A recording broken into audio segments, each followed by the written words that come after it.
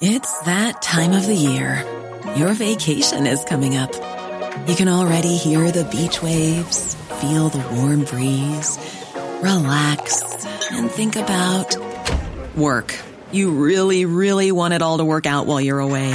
Monday.com gives you and the team that peace of mind. When all work is on one platform and everyone's in sync, things just flow. Wherever you are, tap the banner to go to Monday.com. There's never been a faster or easier way to start your weight loss journey than with PlushCare. PlushCare accepts most insurance plans and gives you online access to board-certified physicians who can prescribe FDA-approved weight loss medications like Wegovy and Zepbound for those who qualify. Take charge of your health and speak with a board-certified physician about a weight loss plan that's right for you. Get started today at plushcare.com/weight loss. That's plushcare.com/weight loss. plushcare.com/weight loss.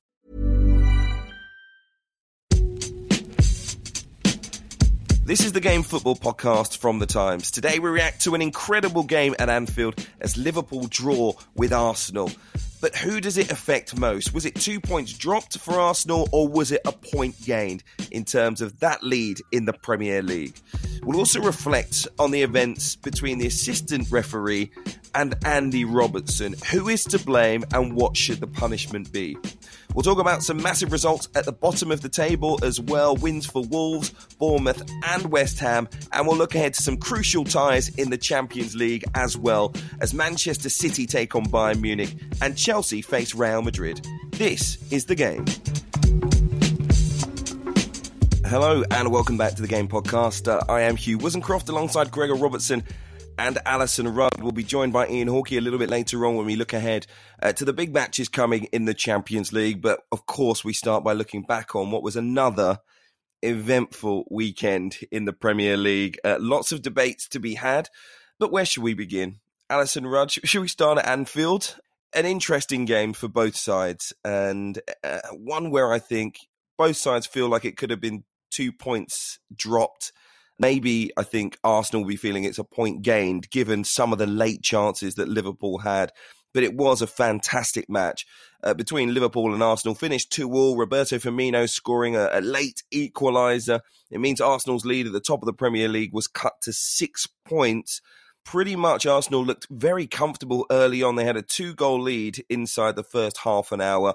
The game sparked into life thanks to who else? Granit Xhaka. He had a little altercation with Trent Alexander-Arnold. That sparked the Anfield crowd and it brought Liverpool to life. Mo Salah scored just before the break, and then at the break, a very strange incident that we'll come to a little bit later on. Referee's assistant Konstantin Hatzidakis looked like he was going to, well, he looked like he did elbow Andy Robertson. But then in the second half, again, very eventful. Mo Salah missing a penalty. And yeah, just all of those chances, a frantic end. Aaron Ramsdale, brilliant. We'll come to him in a moment. What a game it was. But I need to start with that question, I guess. 2 points dropped or a point gained, particularly when it comes to Arsenal, I think, Alison. Well, you're obsessed with it. Sky Sports were obsessed with it. I mean, it was great coverage, but I've never heard the question, was it 2 points dropped or a point gained, posed more often. I mean, poor old Ramsdale, he's a nice, open individual. He was man of the match, deservedly. So he was up for the interview, and he kept being asked, but is it 2 points dropped? And he's going, maybe it's a point gain, maybe. And I think the reason for the obsession is, yes, it's a tight title race. So we want to know what it means. Although you can't know what it means mathematically, you can only guess. So it's pointless asking the question over and over again. But I think the other reason it was a question that obsessed everybody was because it was such an unusual way to do the proverbial, what does it feel like when it's a draw? Because Arsenal were incredibly on top for the first half an hour or so, and they were very smooth, and Anfield was quiet. And it did look like they might score for fun if they kept going that way. I ate a giant bar of peppermint Aero in that first half hour out of sort of depression, and because I couldn't see a change coming. You know, it was almost embarrassing. You know, where is Trent Alexander-Arnold supposed to be playing? And if it's a clever twist on his career, it's the wrong day to do it, and it's not working. And wow, Arsenal really do look like they're going to break that hoodoo at Anfield. 12 games since they'd won there. They look like this time they've got the psychological stuff sorted. They're prepared. And for them to lose from... Sorry, see, that I've answered the question. I said for them to lose, so it must feel like they're the ones that drop the points. Because in my head, it feels like Liverpool won that because it was such a turnaround. But it was such a crazy game, and it wasn't as if Arsenal were dreadful. I don't think. Some of the marking was poor, but I mean, they still created chances. And I always say, just because a keeper's busy doesn't mean that you've had a rubbish game overall. Keeper's part of your team, and he's one of the very big reasons they're in the title race at all. So it wasn't like they suffered some sort of last gasp against the grain equaliser. It was a very peculiar match, and that means it's very hard to know. But as I say, emotionally, I've let it slip. I think Arsenal dropped 2 points in the title race. Agree, Gregor? Yeah, I mean, I don't know. Actually, I kind of felt by the end of it they were lucky to skate with anything. But everything Alison said is true. That's why it was peculiar, because they went into a 2-0 lead, which is so rare at Anfield, and they were so dominant. And the game, I think it's been wildly overblown, personally, the Xhaka incident. Some people who were there perhaps could feel the rise in the crowd better than me, but it didn't have anything to do with the goal that was scored, which owed a lot to some excellent play by Curtis Jones and some good fortune in that Jordan Henderson stuck out a foot and it went into the path of Mohamed Salah. That's what changed the game. That's what turned the game.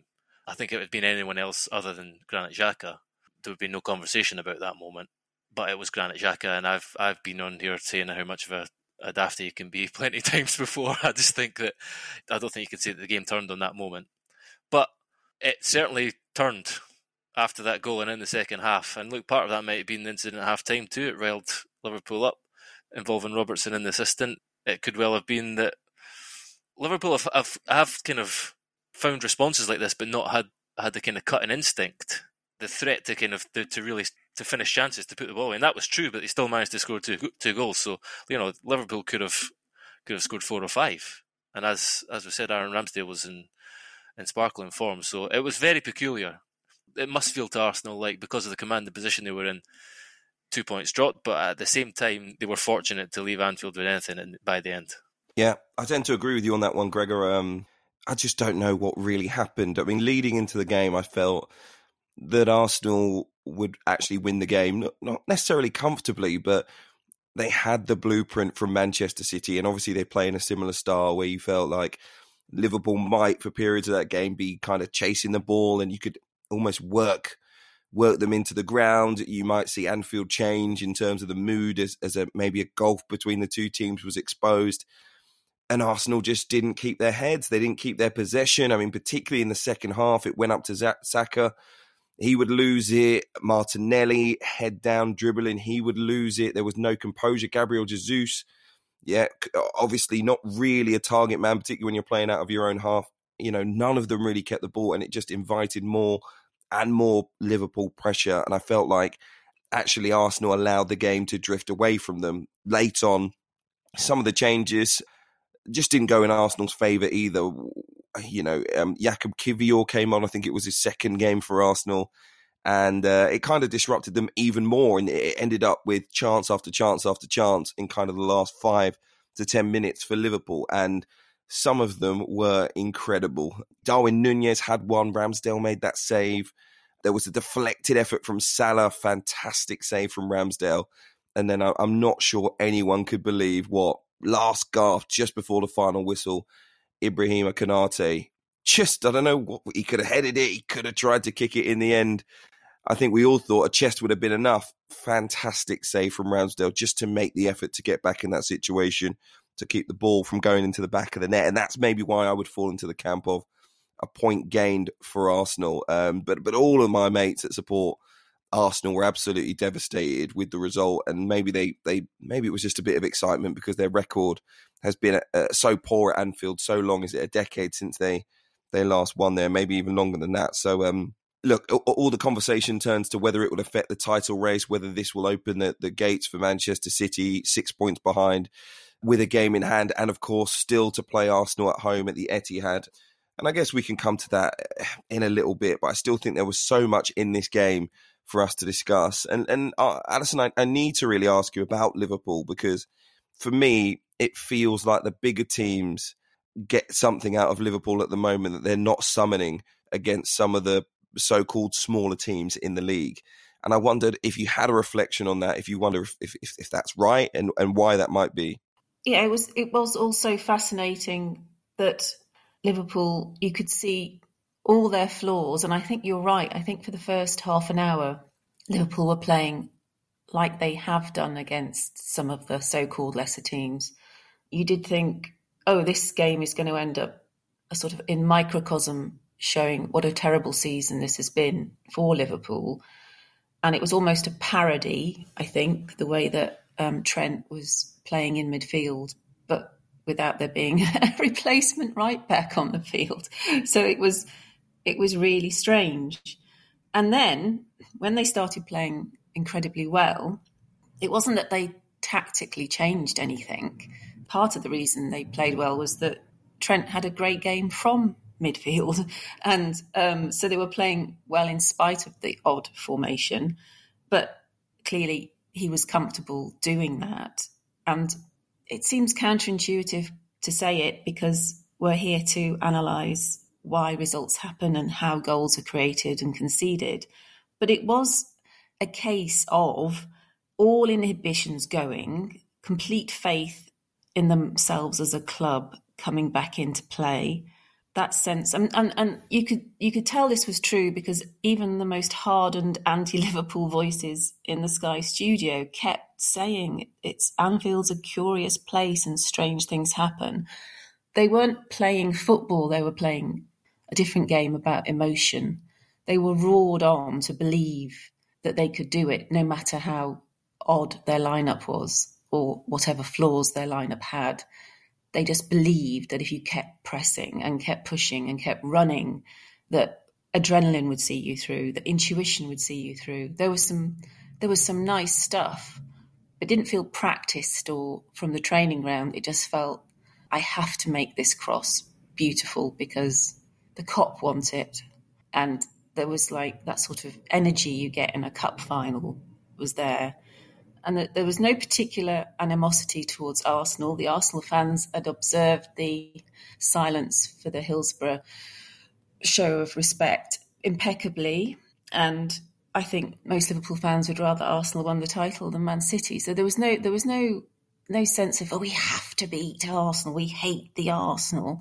It was more a case of, this is a big game and we know people are watching, and we're being made to look inferior here. And the crowd let the team know, don't let it go this way. Don't let this be another embarrassment. Show that you're better than them. You know, we could probably beat the team that might win the title, and that'll have some small consolation, and it'll feel like we've got something to build on. So it was a strange emotional victory. Liverpool didn't click because of some great tactical tweak. They just almost was scared to make any more big mistakes. And that's why it happened. And I'm almost embarrassed to say it, because I am buying into the Anfield is different narrative, but it's true. I've been there when it's happened like that, and you do feel you're in some sort of out-of-body experience. It's sort of mystical and magical and spine-tingling, and I don't know if you're playing in that environment. It affects both sides, I think. I'm not going to downplay the Anfield effect. Like, clearly the crowd will their team on as well, if not more impressively than most places in the country. But I think fundamentally it boiled down to Liverpool not having anything to lose at 2-0 down.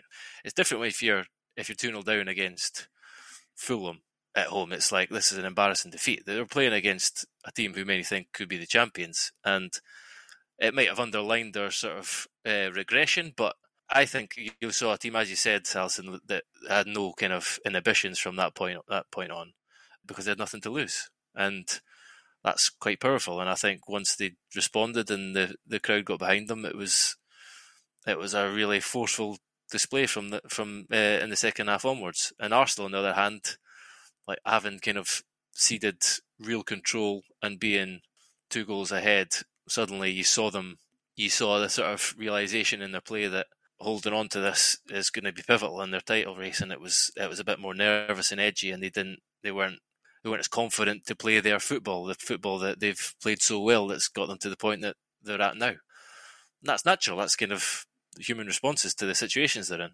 Also, like, Trent Alexander-Arnold is turning into the most fascinating player to watch, because I was reflecting after Tony and I particularly spoke about him the other week, and felt like we spoke about him a lot, and we have a lot this season, and it's like he's still an outstanding player, we know that, but even amidst his kind of response in the second half, there were still moments where Martinelli ran past him like he wasn't there.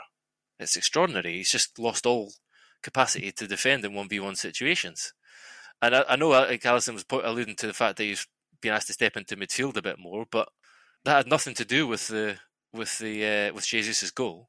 It was like just a kind of a moment of lapse of concentration where he's kind of stepped up almost as Martinelli ran off in behind him. And it was extraordinary that Xhaka clipped the ball down the line. Konate ran across to try and cover Martinelli and didn't get close to him. He crossed the ball and he just headed the ball into the net. There was no player got contact on an Arsenal player from the moment that Xhaka received the pass from the free kick. That's just never happened to Liverpool before. No one made contact with the opposition from the ball being inside the opponent's half. And there was like 3 passes and it was a goal. And you could say the same about, this whole thing about fullbacks, the sort of evolution of fullbacks that you could discuss as well. I mean, Zinchenko is so important to Arsenal's play, and moments where the combinations between Zinchenko and Xhaka and Martinelli on the left are absolutely pivotal to the way they play. The way they combine and spring Martinelli often is really, really hard for anyone to defend against. So he's so important, Zinchenko, but he's not as strong a defender as he is a footballer. And that had a profound effect on this game, the way that he was beaten too easily by Trent Alexander-Arnold as well. Story of the game told in 2 fullbacks, and how important they are to their team's play, but also that it's a bit of a weakness as well. Just on Trent Alexander-Arnold, because I've been so critical of him that I've stopped criticising him, because I felt like it was really kicking a man while he was down for a period of time there. I was like, look, I've said it enough. I'm not sure how many times I can say it. I kind of said it a lot during the period, actually, that he wasn't playing that badly. And kind of everyone thought I was being harsh about him. And it was, when he was getting left out of England squads, and I was, we were talking about best right backs in the country, and we were kind of highlighting the issues in his game. But he wasn't playing amazingly, but he wasn't playing that badly. And kind of during the last year, it became so bad that you kind of felt, I'm not going to pick on the guy too much. Like, he's clearly having a torrid time. And we saw yesterday in setting up that final goal what quality has in the final third and in and around the penalty box. But I totally agree, Gregor. At times, even in that match, Martinelli just knocked it down the line and just ran past him. I mean, it was absolutely no effort and no effect on the situation as a defender. That would have been really, really disappointing to see from Jurgen Klopp, and it's not really improving. So I don't know what happens with Trent, but again, if they are a dominant team, if they're on top, you just get a glimpse of what he can do to remind us all just what a quality player he is. Zinchenko, I felt very sorry for. We saw when he got substituted and he was on the bench, just how devastated he was that he kind of allowed Trent past him to set up the goal. But what is Gabriel doing? You've got to watch this goal back and tell me what the centre-half is doing. By the way, they've got 3 centre-halves on at this point in time to not back up his fullback. He jogs off back towards the 6-yard box. So when Trent beats Zinchenko, he's got all the time in the world to put the cross in it. He doesn't need it, but there's no pressure on him. And I think Gabriel could have affected the situation as well, because your fullback can get beaten. That the nutmeg can happen. Trent can get past him, and it was very strange reading of the situation that Gabriel thought, I'll just leave Zinchenko to it. I get it. He made the error, if you like, to be beaten, but I do think Arsenal as a team, and Gabriel in particular, could have defended that situation a lot better, including Ben White at the back post, marking Firmino, just jogs off of him and ends up in about 4 or 5 yards of space. So from an Arsenal perspective, that could have been a lot better. But then again, they really should have lost the game when you look at those late chances. So it brings us to Aaron Ramsdale, who's becoming more and more of a special goalkeeper. against all of the odds, I'd say. I mean, the reaction when Arsenal bought him, a double relegated goalkeeper, was he? I think a lot of people were thinking, what on earth is happening here? Will he actually be Arsenal's number one? And he was, and he slotted straight in. And he's been ever improving, Alisson. And really, you start to reflect on whether he should be England's number one soon. Oh, yeah, I would have him. I understand when it comes to the national team, you're trying to create a sense of it being a team. And one of the ways you do that is you stick with the same goalkeeper, so that even if you have to move everyone else around, you've got the same sort of personality at the back. And Pickford does have a particular personality. But where Pickford is prone to odd decision-making and being slightly eccentric, I think Ramsdale, who people thought were that sort of... I think people thought he was that sort of keeper. He's actually proven us wrong, and he isn't. He's incredibly reliable and solid. And if he has that sort of quirk in him, he's learnt to iron it out so that he looks like one of the majestic greats. I was so impressed with him. Sometimes goalkeepers make saves and they look dramatic, but when you look back at them, you think, well, there was a bit of flamboyance in there that wasn't necessary. The save was one you'd expect to make as a top goalkeeper. They've just made it look a bit more special because of the way they've arced their back or whatever. But I felt Ramsdale did the opposite. He made very, very, very difficult saves look easy by not wriggling or stretching or gasping. He just made them look like, oh, this is simple.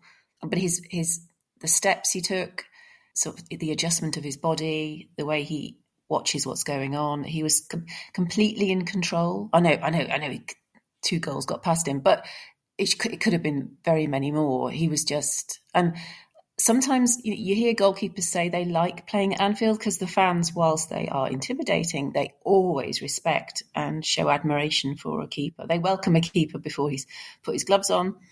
That makes them feel good. And then they will applaud a good save. And he just looked like, none of the other Arsenal players after that sort of first half-hour period did look particularly comfortable in the cauldron, but he did. And that's what marks out a great goalkeeper, is that they... Just as we all know, they like a penalty shootout because it gives them a chance to shine and there's not much pressure on them. Equally, a good goalkeeper likes an environment like Anfield where there's respect for good football, but they know they're going to be busy because the home team are going to be at him and giving him, problems to solve he's not going to get anywhere else.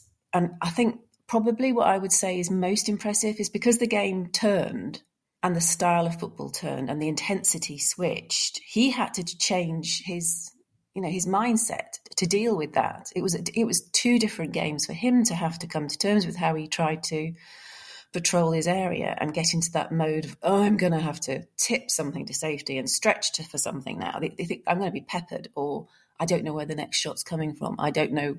He adjusted to the change in pace, and he adjusted to the fragilities of his own defence and midfield as well. He wasn't getting quite the cover he had earlier on. So mentally and in terms of his basic skill level, he was great. And if I was Gareth Southgate, it's nothing against Pickford. I just think I want him. He'll be good for us. And he's just as big a character as Pickford. Actually, he's very, very likeable and very, very popular. The Salah save was extraordinary. Remarkable save. If he's ironed out the kind of, I think you described him as eccentricities there, Alison, like a lot of goalkeepers are big characters, and he's clearly a big character, and there's been moments where you felt that that's kind of not been a good thing on the pitch. I'm yet to be convinced that that's still not going to re-emerge occasionally. But he's been unbelievable this season, and absolutely has surprised a lot of people, and a lot of people thought it was a strange signing. He's someone who seems to thrive on, as you say, when his goal's being peppered. He's that seems to be his favourite place. He loves being the guy who has to be depended on to kind of repel everything. The Konate one as well. I mean, you can discuss about how Konate hasn't sort of done something to get a different part of his body on it, but he just looked like he was it was meant to be that he was going to be racing back across like a little boy and just parrying the ball out of the net and diving into the net as he did so. It was like he just looked like he was having the time of his life, which is always a good thing. And as for the England thing, I think we could also say that Pickford had a very good game as well this weekend against Manchester United. He's still in very good form, and he's got a lot of credit in the bank with Southgate, so I think he's going to take some shifting personally. Listen, there's only one more thing that we need to talk about, not really about the football. Got to say, very strange incident between the assistant referee and Andrew Robertson at half-time. And I just had to ask what we thought about the situation and whether we think there'll be punishment for the official, because it's something that we've spoken about a lot recently because of Alexander Mitrovic and his 8-match ban, Fulham versus Manchester United. Now you kind of think, well, Andy Robertson is walking towards a tunnel. The assistant referee is walking onto the pitch to join the other two officials. Clearly, there are words from Andy Robertson. I don't know what he was unhappy with.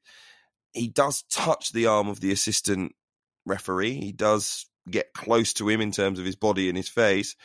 But then you see the referee, he doesn't necessarily just pull his arm away. He quite clearly lifts his elbow to Andy Robertson's chin. I don't know about the amount of contact, but it did look like there was contact there. Robertson not very happy. That was the thing that I found weirdest, the kind of appeals from the Liverpool players, not kind of, I mean, I don't know if they thought it was an opposition player, but they kind of crowded the official, the referee, as if to say, you're not going to send him off. It was one of those kind of, ref, come on, give him a card. I didn't quite know what they were really appealing, because it was always going to be something to be dealt with, I think, after the game. Maybe at the time, but even then, what's going to happen? You're going to get another official on the line. That would have been the only difference, really.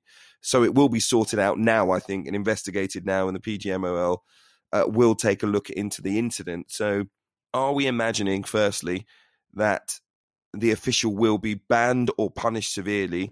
And the second part of this is, what do we think about the part that Andy Robertson played in it, and generally players pay now in terms of their interactions with officials? That's the only way I can describe it, which seem to be, if there is a line, we don't really see it anymore.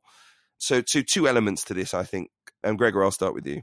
Well, Mark Samuel's written in his column today that he referenced a bit of a precedent in this with Darren Drysdale refereeing a game between Ipswich and Northampton in February 2021, where he kind of went head-to-head with Alan Judge, and I don't think he refereed again until the end of March. So you're looking at, a month, 6 weeks of being stood down just to kind of take him out of the firing line. And I know this is more high-profile, but there are similarities there, and part of that undoubtedly is to do with the way that players treat referees and officials.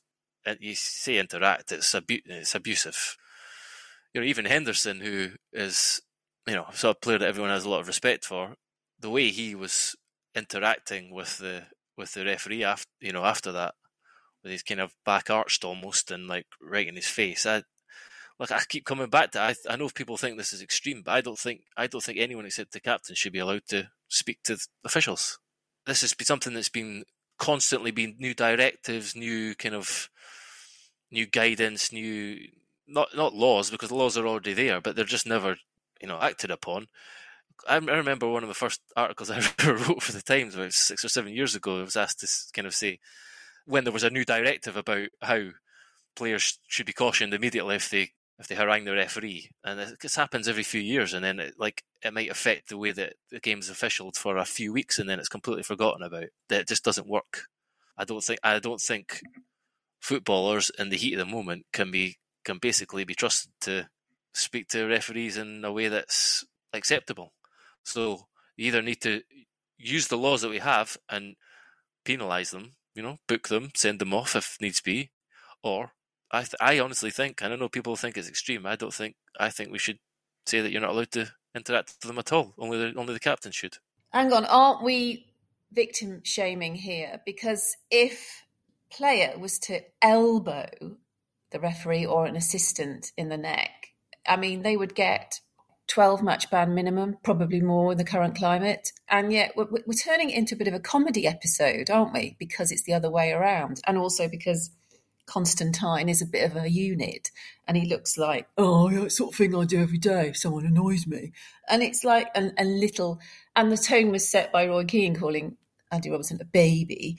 This is bad, actually, that we've turned it into something of a cartoon when this is really bad image for refereeing, mainly because I agree with everything that Gregor said about how it's getting out of hand, the way they are hectored constantly, and that they've been unable as a body to underline that being harangued is not allowed, and that they've started to show more yellow cards for it, but it doesn't seem to be having much of an impact. There needs to be a complete rethink about that and how both sides understand the emotions that are going on. You know, if you sat everyone down in a cafe, they would all agree that it's wrong to speak to another human being doing their job that way, but that when you're in the middle of a relegation tussle or a title race or a passionate game at Anfield, you forget the normal rules of society and you just get very passionate and angry and probably say things you don't want to, and you don't mean it to be overly aggressive. But we do try overall to say you can't put your hands on the officials, and that is why Mitrovic got a reasonably lengthy ban. He didn't do anything terribly violent, but, you don't touch them. So for us to sort of now make out that in some way this is all Andy Robertson's fault is just... I don't think anyone's saying it's all Andy Robertson's fault. Do you think he played no part in the situation? But that is what victim shaming is. He did nothing. He did nothing differently to any other player over the weekend. In that, he did, Alison. He got within 2 inches of his face, and he got close enough to make him to basically touch him as he was walking past him. So that's not acceptable. It's not acceptable, but it's not acceptable to be elbowed of course it's not. in the neck afterwards. Of course it's not, but that's the context in which that happened, and you have to put in the context of... Well, of course. What we would be having a completely different conversation if the assistant referee had marched over to Andy Robertson, and while Andy Robertson was just having a chat with his manager and minding his own business, he'd clocked him over the head with something. Then obviously we'd be having it would go to the criminal court, wouldn't it? Because that would be odd. Obviously, the official's only done something because he's really annoyed with this player pestering him. It does look like it might have been Constantine who said something so that Robertson got booked. We don't know exactly the order of what went on, in what order things unfolded. And Robertson doesn't want to get a yellow card for having maybe said something after the whistle's gone for half-time. Maybe that's why he was particularly cross, because he knew it would affect his game in the second half, and he felt a sense of injustice. And yes, I accept he shouldn't be wandering around following any official just to bleat about it. But we get very po-faced when it's the other way around. So I don't see why we shouldn't be equally appalled when it's this way around. Because I think that the issue here is, and I think the official will get a decent length of ban, and he should be punished. But I think he doesn't raise his arm towards Robertson's face unless Robertson touches his arm. And that's what I mean about your interactions with the officials, because we have to really ask the question why Andy Robertson, yes, you can call it victim shaming if you like, but feels that it's okay to put his hand on the official or even get that close to his face in terms of, whatever he was saying, he felt he had to say it from 2 inches away from the official's ear. He didn't go to a respectable length. He didn't respect the official's personal space. And I don't blame Andy Robertson for that. I blame football for that. We've spoken about it before. Even listening to you talk, Alison, about the line in terms of talking to officials, it feels like you think it's okay to say things. We've just set and I'm not saying this is your opinion. I mean, in terms of your interpretation of what football allows you to basically say what you want to the officials, but we need to make sure we don't touch the officials. Like, for me, the line has been pushed too far back, because in other sports, that's not where the line is. It isn't, you can scream in the official's face, you can get in his face, you can get, 2 inches away, you can enter their personal space, you can call them every name under the sun, but just make sure you don't touch them. That, for me, if that's how we see football, then that is basically saying that the line is in the wrong place, because that shouldn't happen. You shouldn't get into anyone's personal space in their line of work. I don't know what you expect. Because it's football. Like, if I go into B&Q now and I go up to a member of staff and I grab them, Like, what are they going to do? Like, oh, you're a customer here, I should give you more respect. Like, no, I'd expect the guy to lamp me or push me away or do something physical in return. Like, again, you can call it victim shaming if you want. I'm just talking about who we are as human beings. Like, I don't see where we see as a sport that it's okay that you even get that close into an official's face, let alone put your hand on their arm. Like, I just don't see it.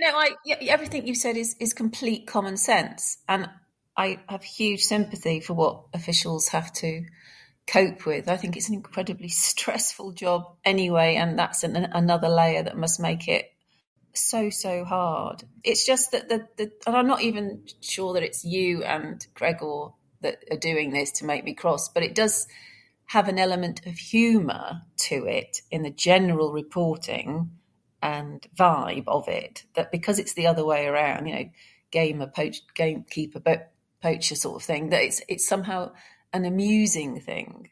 Whereas, in fact, it's not. If it's not funny for Mitrovic to push the referee, it's not funny for an assistant referee to elbow Andy Robertson. I don't think it's amusing, but I think the main reason I don't think it's amusing is because of the point that this has got to. Like, actually, not because of what's happened to Andy Robertson. Andy Robertson won't, he was angry at the time, but he'll be waking up today and I think he'd probably be wishing it had never happened, that he'd never gone over to speak to him in this way. And that I'm sure, one of the things, again, that Martin Samuel pointed to was that Alan Judge made no complaint. He had a clear kind of argument that nearly got physical with the referee, and afterwards I think he would have been asked, do you want to take this further? And he said no. And if I was Andy Robertson, I would be doing the same.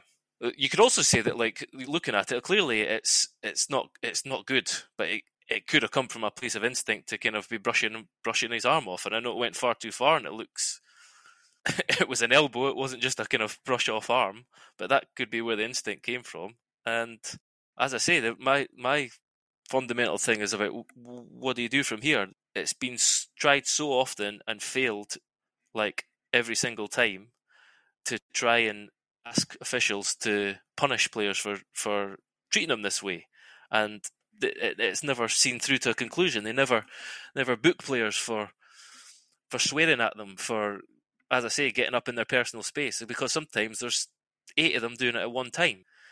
You're going to book 8 players for one episode. It doesn't happen. So I honestly think the best thing, the easiest way, would be to make them not allowed to speak to them at all. I tend to agree. This is just covering other sports. I just don't like. This is the thing that it comes down to as well, and I find it very strange and peculiar. Is that I think we almost reflect on football players like they're not going to be able to control themselves, like they're toddlers, like they're little kids. Are like, well, what do you expect them to do? That's the thing that I hate most about this conversation in terms of treatment of officials. We use officials in football as punching bags. Like, we just abuse them. Fans abuse them. Managers on the sideline just screaming in the face of the fourth official. Like, you would never treat someone like that in any walk of life. And yet, as soon as they put on their kit and they put on their earpiece, they're just there to be abused and screamed at and treated so poorly. And then if they do anything back, we're like, oh, we can't accept this. It's just such a difference to the players, because the players add so much into the atmosphere of either aggression or intimidation. So when you do something to the player, it's obviously going to be seen differently. Even in the incident with Alan Judge, the reason that I think the official got such a lengthy ban is, even though Judge was clearly screaming a lot of abuse at him, he makes the move towards Judge and leans his head in. Actually, it's not that Judge got to a yard within him, like into his face, and then suddenly they were head to head. Like, actually, Alan Judge kind of stops walking towards the referee a couple of yards away from him, and then the official closes the gap and puts his head towards Judge. I don't think it's going to be seen in the same way as what Andy Robertson, if you like, did, or the interaction that they had.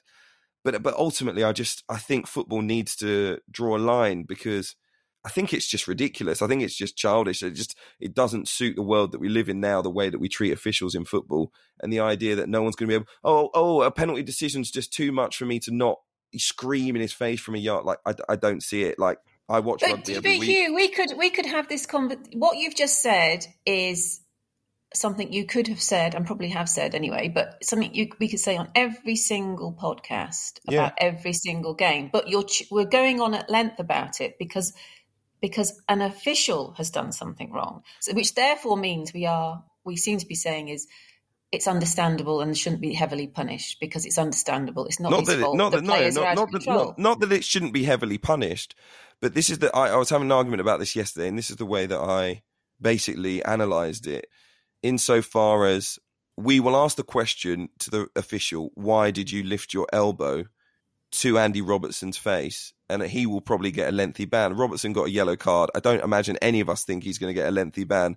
And I'm not sure if we're going to ask the question, why did you think it was appropriate to put your face an inch away from the officials? Or why do you think it was appropriate to touch his arm? Because as you're pointing out, Alison, you think that's victim shaming. And I don't actually blame Andy Robertson for that. As I said earlier, I blame football for that because I think football thinks that's okay. That's my point. Football has allowed a world where it's okay to get your face in the face of an official, like clearly, and that's the point that you're making there. We see it in every game, so that's what I'm saying here. I just don't see it. Look, you guys know I watch rugby, I present rugby. I see people who are doing a job which is far more physical and aggressive, who are able to control the urge to physically abuse the people that they're playing against, who are able to control the urge of abusing the referee. They don't even swear at the referee. We're talking about grown men who are playing it's a professional sport, who don't even swear at the referee, who certainly wouldn't call the referee a name, never even enters their mind. And they actually perform the entire game in much closer proximity to the official than most players do in football. You spend most of your time, pretty much, half of the players on the pitch within sort of 20, 30 yards of the official. There's no abuse. And if there is, it's so easily and quickly dealt with. So why hasn't football, with all of the money, all of the technology, all of the eyes of the world watching, this is not just English football, this is world football, why hasn't it addressed the treatment of officials? Because, and here's the thing that I think actually is maybe most pertinent, in other sports, in rugby, you see the official as the only reason the game is on. Without these people, we have no sport. They are seen as an integral part of the sport. They're brought into the bar afterwards for a drink. They're not othered like they do in football. They're not abused like they are in football or criticised in the way that they are in football. And that's the thing that I think when I watch football, I think, wow, if we're going to treat the officials badly, when do we have a game? Who would want to be an official? I just don't understand the mentality of official who would want to get out there and referee anyway, but that's by the by. Like, are we encouraging people to be officials in the future? I don't see that we are, actually, because all we do is abuse them on social media, abuse them if they have a bad game in the media, and we allow the players to scream in their faces for 90 minutes every Saturday. I can't see why they would look forward to that experience. I'd have to ask them, but in terms of how we treat them, how we talk about them, we're not making their lives any easier. No, everything you say is spot on. I am generally very grateful to officials, and if any interviews or documentaries about why people do it, it's because they really love the game and they want to be part of it, and they can't be part of it in any other way. This is their way of being part of the greatest sport in the world, as most people think of it. And so that's and the game's very fortunate people continue to put up with abuse. But I just want to ask one question of you both. What would the assistant referee had to have done for him to have not reappeared for the second half? What level of assault or behaviour would mean that he was instantly replaced? Because it was very peculiar watching him running the line, knowing that he'd had this interaction with Robertson. And yes, let's both agree Robertson wasn't doing anything different to most players, but we've agreed that what most players do isn't correct. But if Robertson had not been anywhere near him at that point in time, if the assistant had made the move towards him, would we then have expected him to have been removed? Because I thought it was really strange he stayed on. Yeah, I would have actually replaced him at half time, because obviously, how are you going to run the line where Robertson is? How are you going to? I don't get. No, but listen, after the interaction between the two of them, you can't expect him firstly to have a level head in the second half. You need to ask the official, like what's going on with you. In fact, you don't really have time to do that. So look, you just go down, be the fourth official, and we'll swap you for the second half. And we'll deal with it afterwards. But after you've seen that interaction, this is not to criticise, the PGMOL or anything like that. That would have just been the prudent thing to do. Like if you're playing Sunday League and a player's had an altercation, I say Sunday League, a decent standard of non-league football where you have linesmen or lineswomen, you would have changed it after an interaction like that. You would, if you had the bodies available, you wouldn't have wanted the two players or the two people to interact after that. I know we've spoken about this for a long time, but like if both of these, the managers of these two teams as well, like do not have a good track record in this either. Yeah. Like there was a piece a bit in Paul Joyce's report, and he said that Klopp confronted Paul Tierney when they played Spurs, I think it was away last season, and told him that he thought he had a personal problem with him because he'd been upset with, I think he sent off Robertson that day. This is a big issue in football, more broadly. So I think that's the most important thing. That's what needs to be confronted, and it has to be, in my view, it has to be confronted with punishments or stricter rules. There's no other way around it. And I was nodding away with everything you said about the difference between rugby and football here. It's even far rarer that players approach the official. I said that whenever this kind of issue crops up and people ask, did you never do this? I never did, because I didn't feel there was anything to gain. I know there are people who do. There are people who feel that it's almost part of football and as a tactic to try and get in the referee's head. I know that's the case. I've played with players and teams where that's true, and managers who've said it. I just never felt there was any benefit to it, and I was also always wanted to just kind of get back into my position and be prepared for what came next. I just never ever saw a benefit in doing this. And I think that so many players do that something needs to happen to dissuade them, to persuade them otherwise.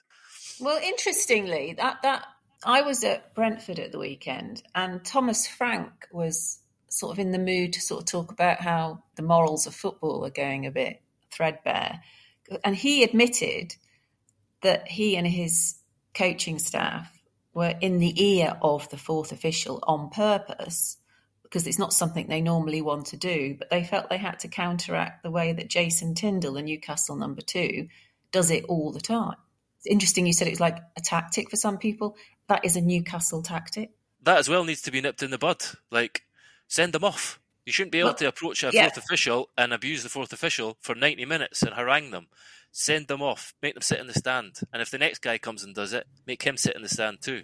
This is the only way it will work. It's the only way that the attitudes towards officials will change. And as I say, it's been tried so many times. Directives have been laid out so many times saying, you should do this. Book them. Send them off. And it never happens. So it needs to be even more hardline than that, I think. You should not be allowed to speak to them.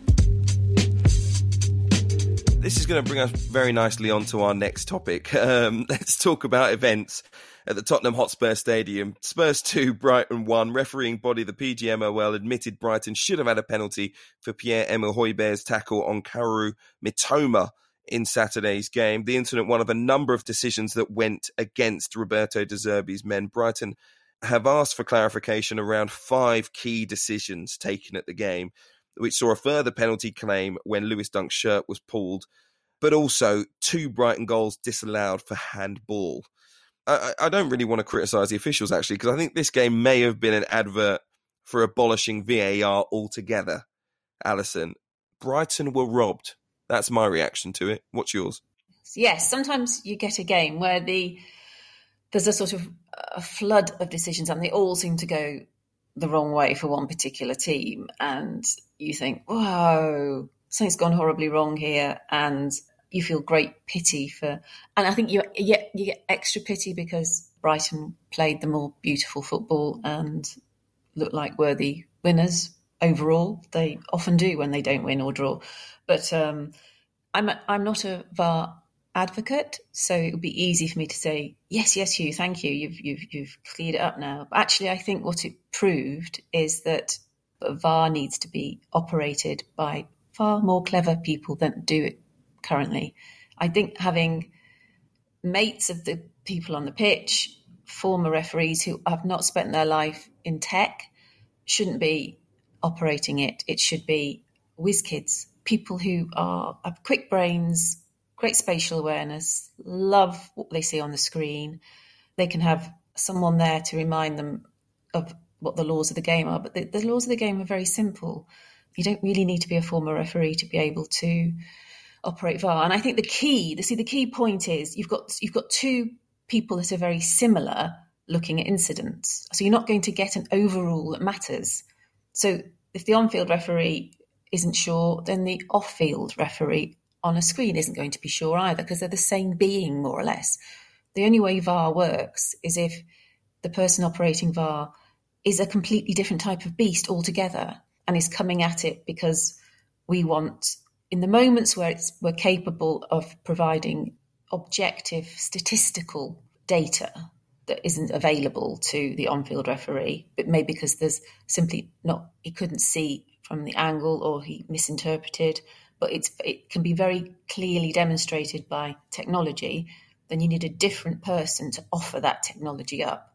What is wrong, what this match proved is that VAR at the moment is weirdly replicating on-field, not mistakes, but on-field misinterpretations.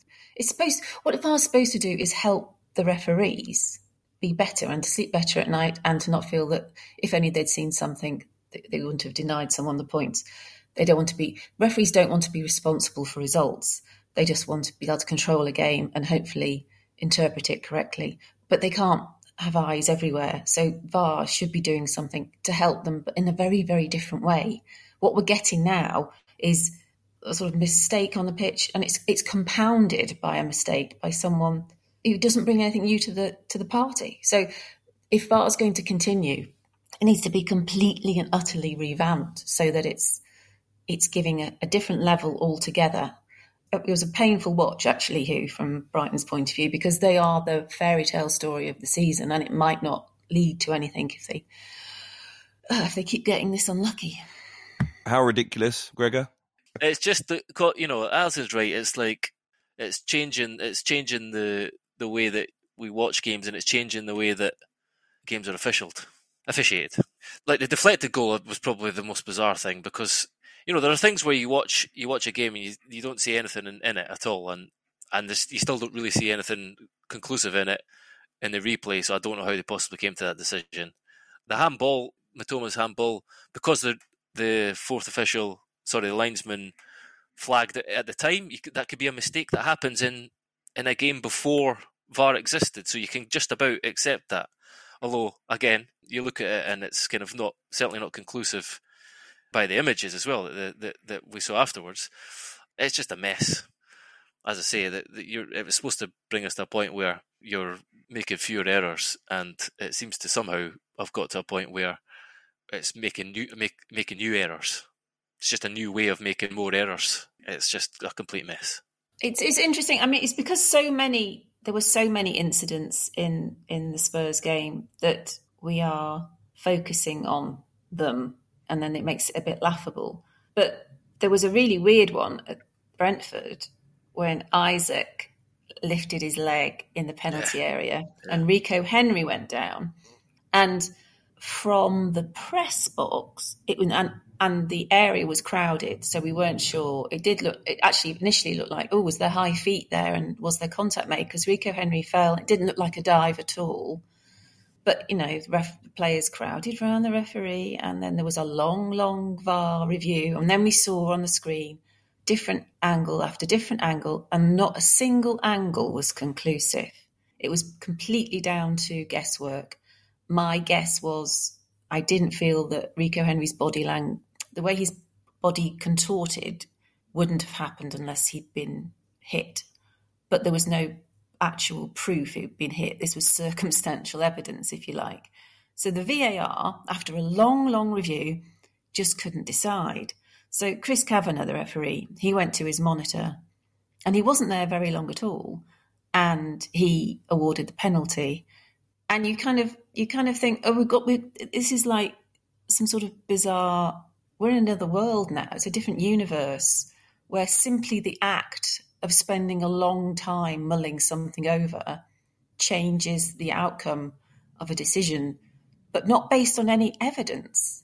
It's just like the weight of responsibility becomes too much. It was very, very strange. I mean, if in that instance VAR cannot make a decision, you think, well, why is the referee? What do they think that the on-field referee is going to see? I'm simply not convinced they can see very much on that monitor anyway. It's hard. It's a smallish screen.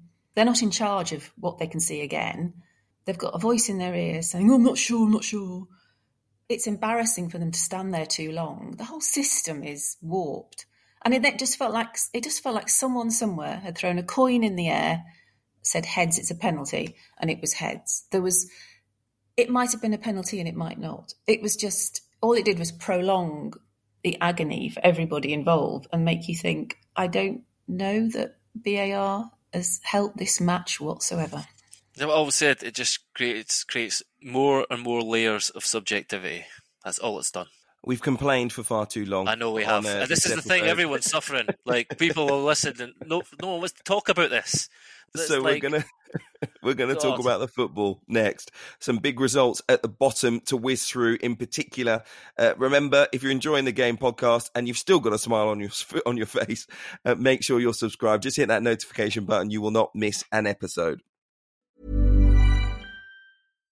If you're looking for plump lips that last, you need to know about Juvederm lip fillers. With Juvederm Volbella XC and Juvederm Ultra XC, your lip look, whether it's subtle or bold, can last up to 1 full year with optimal treatment and no additional maintenance. Find a licensed specialist and see if it's right for you at Juvederm.com today. That's JUVEDERM.com. Add fullness to lips in adults over 21 with Juvederm Volbella XC or Juvederm Ultra XC. Do not use if you have severe allergies or a history of severe allergic reactions, or if you're allergic to lidocaine or the proteins used in Juvederm. Tell your doctor if you have a history of scarring or taking medicines that decrease the body's immune response or that can prolong bleeding. Common side effects include injection site redness, swelling, pain, tenderness, firmness, lumps, bumps, bruising, discoloration, or itching. As with all fillers, there's a rare risk of unintentional injection into a blood vessel, which can cause vision abnormalities, blindness, stroke, temporary scabs, or scarring. For full, important safety information, visit Juvederm.com.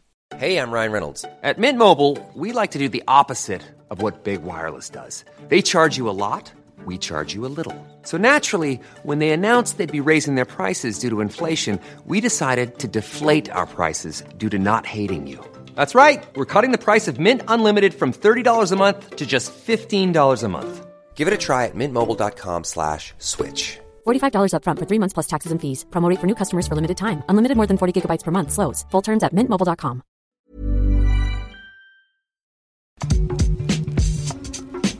Bournemouth moved out of the Premier League relegation zone. A great victory, but it piled more misery on Leicester City. Philip Billing with the only goal of the game, thanks to a James Maddison assist. Shocking back pass, but there you go. Leicester, without a manager after sacking Brendan Rodgers, now sit 19th in the table. Big risk of going down. It was a poor result for them. Great result for Gary O'Neill and Bournemouth, now with 3 wins in the past 5. What did you make of it, Gregor? Yeah, just Leicester just seemed to be in a spiral, and it's really, really worrying now. As you said, it was there were pretty fine margins, a real blunder by Maddison, but really well finished from Billing, and Bournemouth defended really well when they had to. There's just been a lot of Leicester have gifted 2 pivotal goals to the opposition in the last week. In Aston Villa, I think it was Ndidi who played a completely misguided pass that basically set up Traore to whip in the winner. And here Maddison just put it on a plate for Billing, so they're kind of hitting the self-destruct button as well. And they're all the talk about Jesse Marsch possibly coming. Looks like he's not now.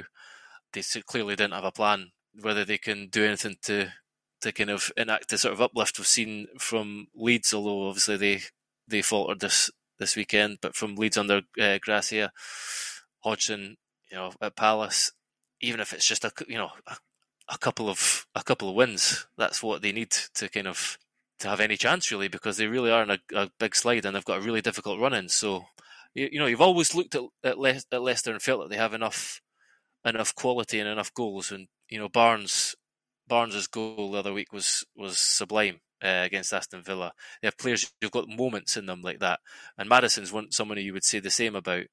But it's very worrying when they're kind of gifting goals this easily. And Jamie Vardy's been put back in the team, and I've not really seen him have a chance of note. So it's very, very worrying times for Leicester. Positives for Bournemouth, Alison. Looks like they're playing well enough to survive in the Premier League if they can stay consistent with it. I mean, Bournemouth are the classic case of the team who ought to go down when you look at their resources and the size of their home ground. They have that sort of slight championship air about them.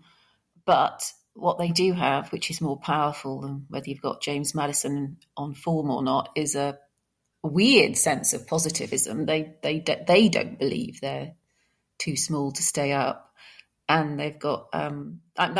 when they play well, I am always struck by how they defy their label, if you like. There was a sort of a welcome aggression and confidence from them, which they've had it intermittently through most of the season. And time will tell, but it'll be interesting if that sense of self-confidence and camaraderie and belief is what gets them over the line. Because they don't have, I think if you were to analyse all the team sheet, they probably have on paper the players you'd think will go, but they're greater than the sum of their parts. And Phil Billing is a real asset and could probably slot into most teams in the Premier League, actually.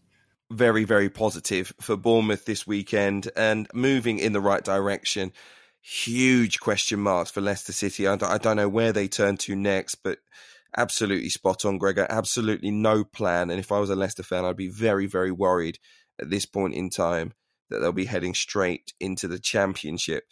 West Ham fans' fears were allayed a little bit this weekend. Big win for them, 1-0 at Fulham. Very fortunate as well. The own goal coming from Harrison Reed, and that was after West Ham were thrashed 5-1 by Newcastle in midweek. A stay of execution, you might say, for David Moyes, Alison. Well, it sort of proved they were right to stick with him. I mean, I was at the game midweek, and it was a horror show, and there were actually periods during that 5-1 defeat where West Ham played okay, but mainly they were just gifting goals. And I think the fact that there was so many individual errors in that 5-1 defeat, and that's something that the manager can't be responsible for. He has no control over what his players do on the ball once the game started. I think that's what kept him in the job, because it wasn't his fault. It really wasn't his fault. And so they've kept him. And this was, maybe Fulham are an easy place to go at the moment. But the fact that the players responded to him staying in the job, I don't think the players have stopped playing for Moyes. There are rumours that some players have fallen out with him, but you get that story emerging every time a team is in trouble. There'll always be someone saying, we don't really trust the manager. I think mostly they are playing for him. He's got so much experience. He's done great things for them in Europe. He's lifted morale multiple times at a club that are fractured, actually. Let's not forget it. So I think his desire, and he sort of asked to stay after the Newcastle game. So I hope they have faith in me. I'd understand if they didn't, but I hope they do, which is in complete comparison to Brendan Rodgers, who I think acted like a man who was hoping to be let go. Moyes wants the chance to keep them up, and deep down, I think he knows he's got a team much better than they're performing, and it's a sense of pride for him. He wants to have the chance. So if I owned West Ham, I'd have stuck with him, and I was quite pleased, really, that he got the 3 points that stop all the rumours starting again for him. Gregor, is this more evidence that we should be fairly confident West Ham will stay up? I still think it's going to be very tight. I think Moyes has been kind of flapping around looking for a solution or a blueprint to get a bit more consistency, and what he did here was basically go back to some of his old war horses, Aaron Creswell, Ogbonna and Kufal at right back, and Zuma was really the only survivor from the midweek game, and Zuma was culpable for a couple of goals himself. So, but he was outstanding alongside Ogbonna in this game, and also played Antonio and Ings as well. So I can't say that. I don't like the fact that basically every Moyes seems to be one game away from the sack, and it's been that way since like October. West Ham seem to be of the mind that it's got to get really bad for them to part company with him, because he's been here before so many times and his experience, could prove vital. And the atmosphere is not, I don't think it is broken. I think the fans will want change come the summer either way, I think. And that's a conversation to be had, but I don't think it's it's broken enough that they think they're doomed. And I think it's going to be very close to the end of the season still, because I still don't see them scoring enough goals to win enough games comfortably. And although this looked like a really solid defensive display, as I said, we saw them shooting themselves in the foot so many times in the game in midweek. So I think it's going to be very tight. It's still very hard to call. Back-to-back wins now for Crystal Palace in the Premier League under Roy Hodgson. And it was an unbelievable second half at Ellen Road. They scored 4 goals to beat Leeds 5-1, moving them up to 12th in the Premier League. They're 6 points clear of the relegation zone, up in 12th at the moment. Leeds 16th, 2 points above the drop. Gregor, Michael Olise, 3 assists. He was absolutely sensational, but actually he's one of those that seems to have a spring in their step since Roy Hodgson has come back into the club, particularly in an attacking sense. They're just getting more bodies into the box. They're trying more things. They're getting more shots off, and they've got results off the back of it. Yeah, look, Olise was just shimmering, wasn't he? Even the run he made, it was already 4 or 5-1. The run he made down the right-hand side, it just showed he pace. I think it was Firpo tried to basically half him in two, and he just shrugged off the challenge, and he kind of chopped inside and then back down the line, and he's blazed it over the bar with his right foot. But he has got everything. He has got absolutely everything, and it's just about consistency for him. If he can find a way of reaching his highest performance levels on a consistent basis, he's like a top level, like Champions League level player, I think. I'd be slightly hesitant. I think Alisson was at Roy's first game, and I think they battered a really woeful Leicester team that day. And this was an odd game in that it kind of Leeds were good in the first half, and then it sort of Palace scored just before half time, and then the second half they were clinical.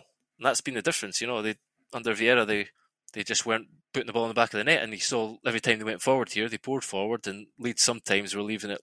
There was 1 or 2 breaks where they had 2 men back against 4 Palace players. Leeds left far too much space, and they were wide open on a number of occasions, but Palace were clinical when they got in those positions. Edouard's finish as well, that's like one touch and then onto his left foot and drilled it in the bottom corner. So I wouldn't be too quick to put it down to Roy Hodgson. I think it's sometimes just a change of atmosphere. This is what happens in football management. I'm sure if he keeps turning out performances like this, there'll be talk about him staying on, but I think that would personally be a step backwards. But clearly the atmosphere's changed, and they are finishing their chances when they get them, and this was an emphatic second half display. No way they're going down now, is there, Alison? Oh, no, not at all. I mean, look at them. They're smiling. They've clicked. They are a team jam-packed with pace, and whatever Roy said to them, Roy says he said to them, I've got your back if you want to take risks and go for it. And when they're in that mood, they frighten opposition. And these were absolutely, they didn't really do too much in the first half, Palace. They still threatened, but they weren't scary. And they were scary in the second half. And these just did not know what to do. But can we have a shout out, please, to Steve Wilson, the BBC commentator, who's did you see this? When he interviewed Javi Gracia afterwards, he said to the manager, that is the worst second half performance I have ever seen.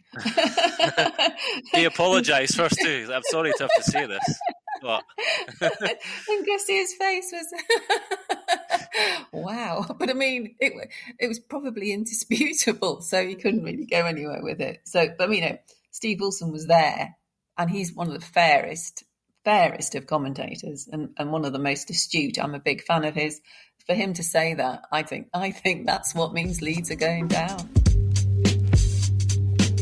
Alison, intrigued to know what you thought about Frank Lampard's return as Chelsea boss. It was a losing return at Wolves, but obviously eased the relegation worries of the Wanderers.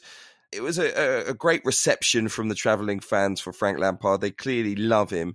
He was, of course, sacked 27 months ago. He's back in a position that some of us obviously very, very surprised about. One eye on the Champions League, which we'll discuss shortly.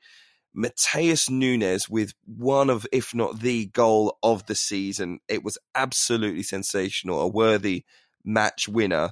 But did this game maybe underline that there are bigger problems at Chelsea than even Frank Lampard was expecting? What could you gauge from it? First of all, I don't think Frank Lampard cared what the problems are at Chelsea. He was absolutely delighted to be given this chance of a fairy tale, and the fairy tale would be that they reached the Champions League final. And who would say, I don't fancy taking that on? So that's why he's done it. The problems at Chelsea are, I think they're enormous, actually, having thought about it over the weekend, because if I have some sympathy with Potter, it is that I just don't know that anyone would have done particularly well in the role when he came in, because I look at the Chelsea squad, I can't see any pattern of recruitment. I see too many young players with confidence issues. I see players who are disaffected with it not being the club it used to be. I think it's the hardest team where you can say that would be the 11 I would pick, and this is the formation I would pick, and it'll work. It's not clear at all. It's big and it's messy and it's cumbersome, and you can go through every player and say there's a problem with every single player, whether it's about their fitness, their propensity to pick up injuries, and therefore you try and protect them, or it's about their attitude, or it's about the fact they've cost too much money, or they're players for the future and they're not being nurtured properly. It's as if the owners have come in and created a problem that wasn't even there. There was a perfectly well-functioning club, and now it's had so much thrown at it. It's just ugly, actually. But I don't think Frank Lampard cares about that. I think he thinks the players will lift themselves for what will only be amazing games to come in Europe. And football can give you upsets. And weirdly, they have. The best performances this season have been in Europe. It's as if the players did take over from whatever they were being coached to do. They decided they were going to enjoy the games in Europe, and you could see them making more effort and they looked more cohesive. So it's not impossible that they could perform well against Real Madrid, simply because who wouldn't want to try hard against Real Madrid? But otherwise, I don't feel that anyone knows what the pattern is, what their role is, whether they're integral or not. And partly, just to finish, one reason maybe that they lost this game against Wolves is because some of the players playing in it thought, I'm only playing in this because I'm not going to be picked by Frank for the game against Real Madrid. And that always has a negative effect on a player's ability to get stuck in. It's also entirely possible that they get hammered 3-0 or whatever in Madrid, and this whole farce is completely pointless after a week. Look, who knows? Alison's right. It's all on Europe now, and Lampard will know that as well as the players, as well as everyone around the club. But I wouldn't put much money on them getting past Real Madrid. And then what was the point in this? On that note, I've got to thank you both for a cheery Easter Monday. Big smile on my face now as I head off to work. Listen, we tried our best to dissect the issues from the weekend. Clearly not happy about a number of things. Up next, we will look ahead to the games in the Champions League. Ian Hawkey will join us. But for now, Gregor Robertson and Alison Rudd, thank you so much for being with me. So, this week, no rest for the wicked. We're back with the Champions League and some mouth-watering clashes. Some interesting ones too. We might as well start with Chelsea. They take on Real Madrid. Joining us to discuss it, Ian Hawkey of The Times. Ian, listen, Chelsea, we've spoken about already, and obviously under Frank Lampard haven't made the initial positive move in terms of their form that many would have hoped. So the frame of mind that they go into a game against Real Madrid is really just hoping that they can produce something special like they did when Roberto Di Matteo was in charge. I mean, this is all about a shot in the dark, really. But what frame of mind do Real Madrid come into this? Because it's 4 wins in the last 9 in all competitions. Despite the fact they always look brilliant in the Champions League, there must be weaknesses there. Yeah, absolutely. They're not as formidable as they were this time last year, but they've well, I wouldn't say given up on the league, but they're not going to retain their league title. And I think actually at the weekend we saw the clearest evidence that they are really pacing themselves around the knockout competitions. they lost at home to Villarreal at the weekend. Carlo Ancelotti sort of admitted that there was a lack of motivation, if not a lack of aggression. There was a peculiar incident after the game involving Fede Valverde, their midfielder. He got into a scrap with one of the opposition players out, sort of as they were leaving the stadium. But that's by the by. They're clearly pacing themselves around retaining the European Cup, and I expect them to really lift their form on Wednesday. Bad news for Chelsea is that Benzema seems to be coming back into his sort of April, May peak. He's got 2 hat-tricks in the last 3 games. And mostly there was, in terms of their buoyancy, there was an extraordinary Cup semi-final last week against Barcelona when they won 4-0 away to turn that tie around. So yeah, I mean, they're into their knockout groove, and I suspect they'll give Chelsea quite a hard time. There will be phases of the tie in which Real Madrid ease off a little bit because they are expert at preserving energies, but you have to say that they will look at Chelsea and think that we've got all the know-how here, and yeah, they will feel quite confident, I think. Manchester City take on Bayern Munich. It is another huge tie, but there has been changes since the last time Bayern Munich played in this competition, despite winning every game so far. Julian Nagelsmann obviously gone as their manager, Thomas Tuchel in. He hasn't had the start that he may have wanted either in terms of improving their form. It's an intriguing tie, I think, this one. We'll have all eyes on it. But do you make Manchester City overwhelming favourites? Do you think Bayern Munich can summon an extra level here? And will they need it? Oh, they would certainly need it. Yeah, I would make City strong favourites. Yeah, as you say, I mean, Tuchel has 2 league victories out of his 2 league games so far, which was both necessary because they were behind Borussia Dortmund until they beat Borussia Dortmund. But there's a lot that's not very convincing. They beat Freiburg, who are a good team, top 4 team, 1-0 at the weekend. Needed a sensational goal to do it, but there were slightly anxious moments in that game as well, and they had been knocked out of the cup by Freiburg a few days earlier. So that's one thing that Tuchel hasn't done right. There's several things that Tuchel needs to do quite urgently, not to save his reputation or anything, but just to make the sort of impact that can make them competitive against City.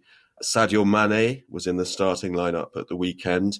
He hasn't scored a goal for a very, very long time, and a strong Sadio Mane against City would be a really important thing for them. They're probably going to be missing Eric Choupo-Moting with injury, which Stoke City fans might not think is a massive loss, but he's been really important for Bayern, especially in the Champions League. So they're going to have to do some tinkering up front, and Tuchel's going to hope that some of that past know-how about how to beat Guardiola teams can be activated again. But I think if they came out away from Manchester without a defeat, they'd be really, really pleased. What kind of tactics has Thomas Tuchel applied at Bayern so far? And how do you think he will approach the game at Manchester City?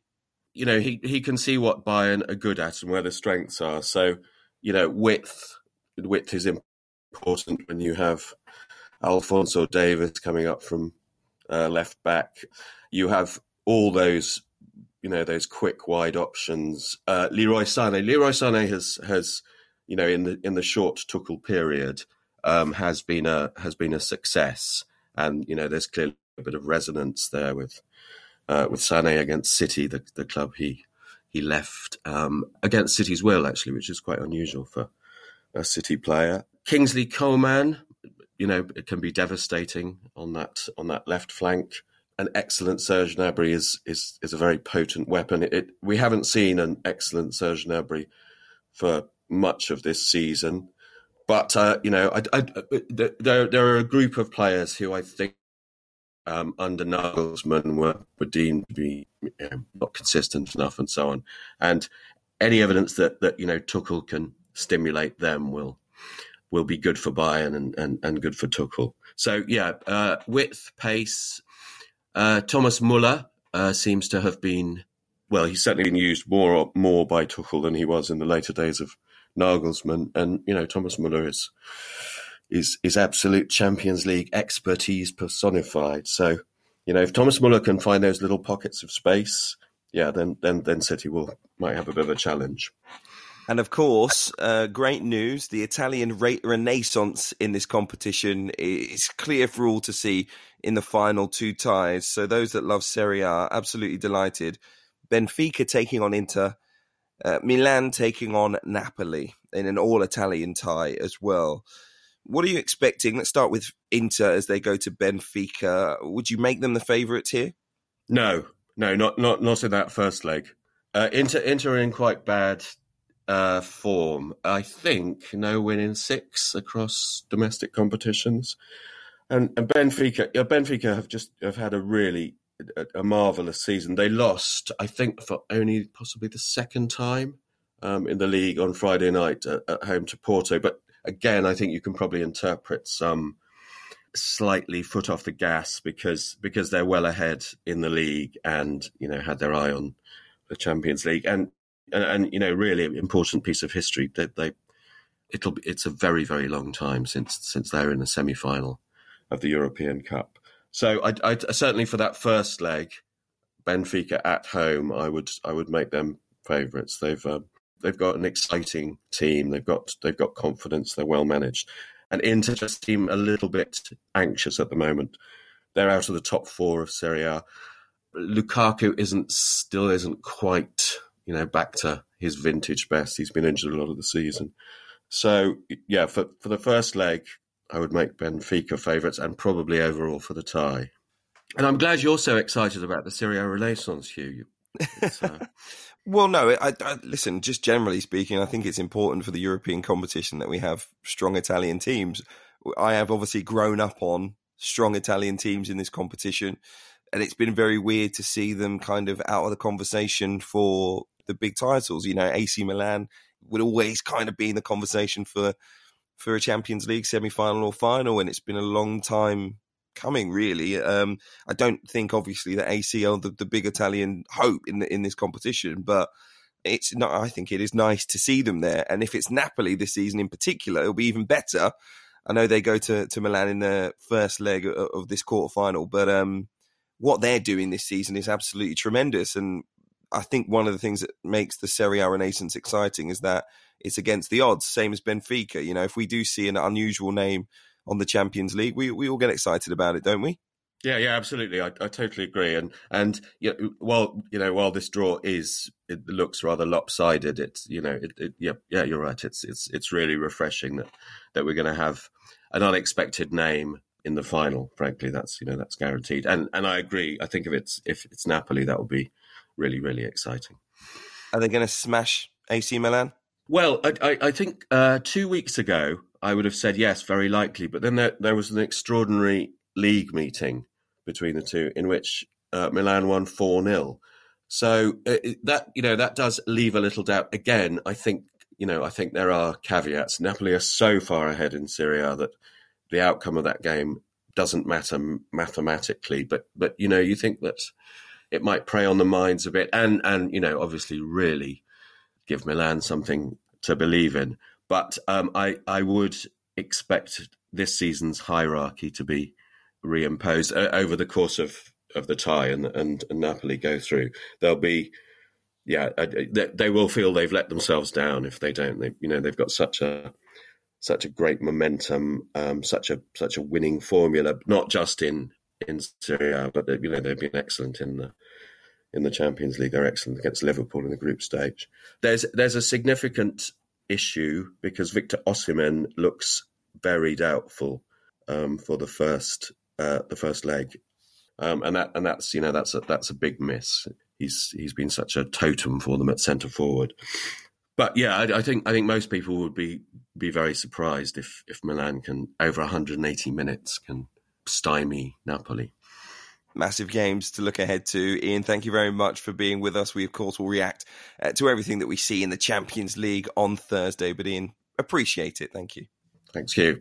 So that is a rather lengthy game podcast all wrapped up. Thank you for staying with us all the way. Hope you've had a great Easter. Remember, loads more great journalism on the way, looking ahead in particular to those Champions League games. So make sure you download the Times app and take a look at all of the great stories there under the sports section. Of course, you can pick up a newspaper as well anytime you want, and you can subscribe to The Game online, thetimes.co.uk/The Game as always. So make sure you check it out there. We'll be back with you on Thursday. We'll see you soon.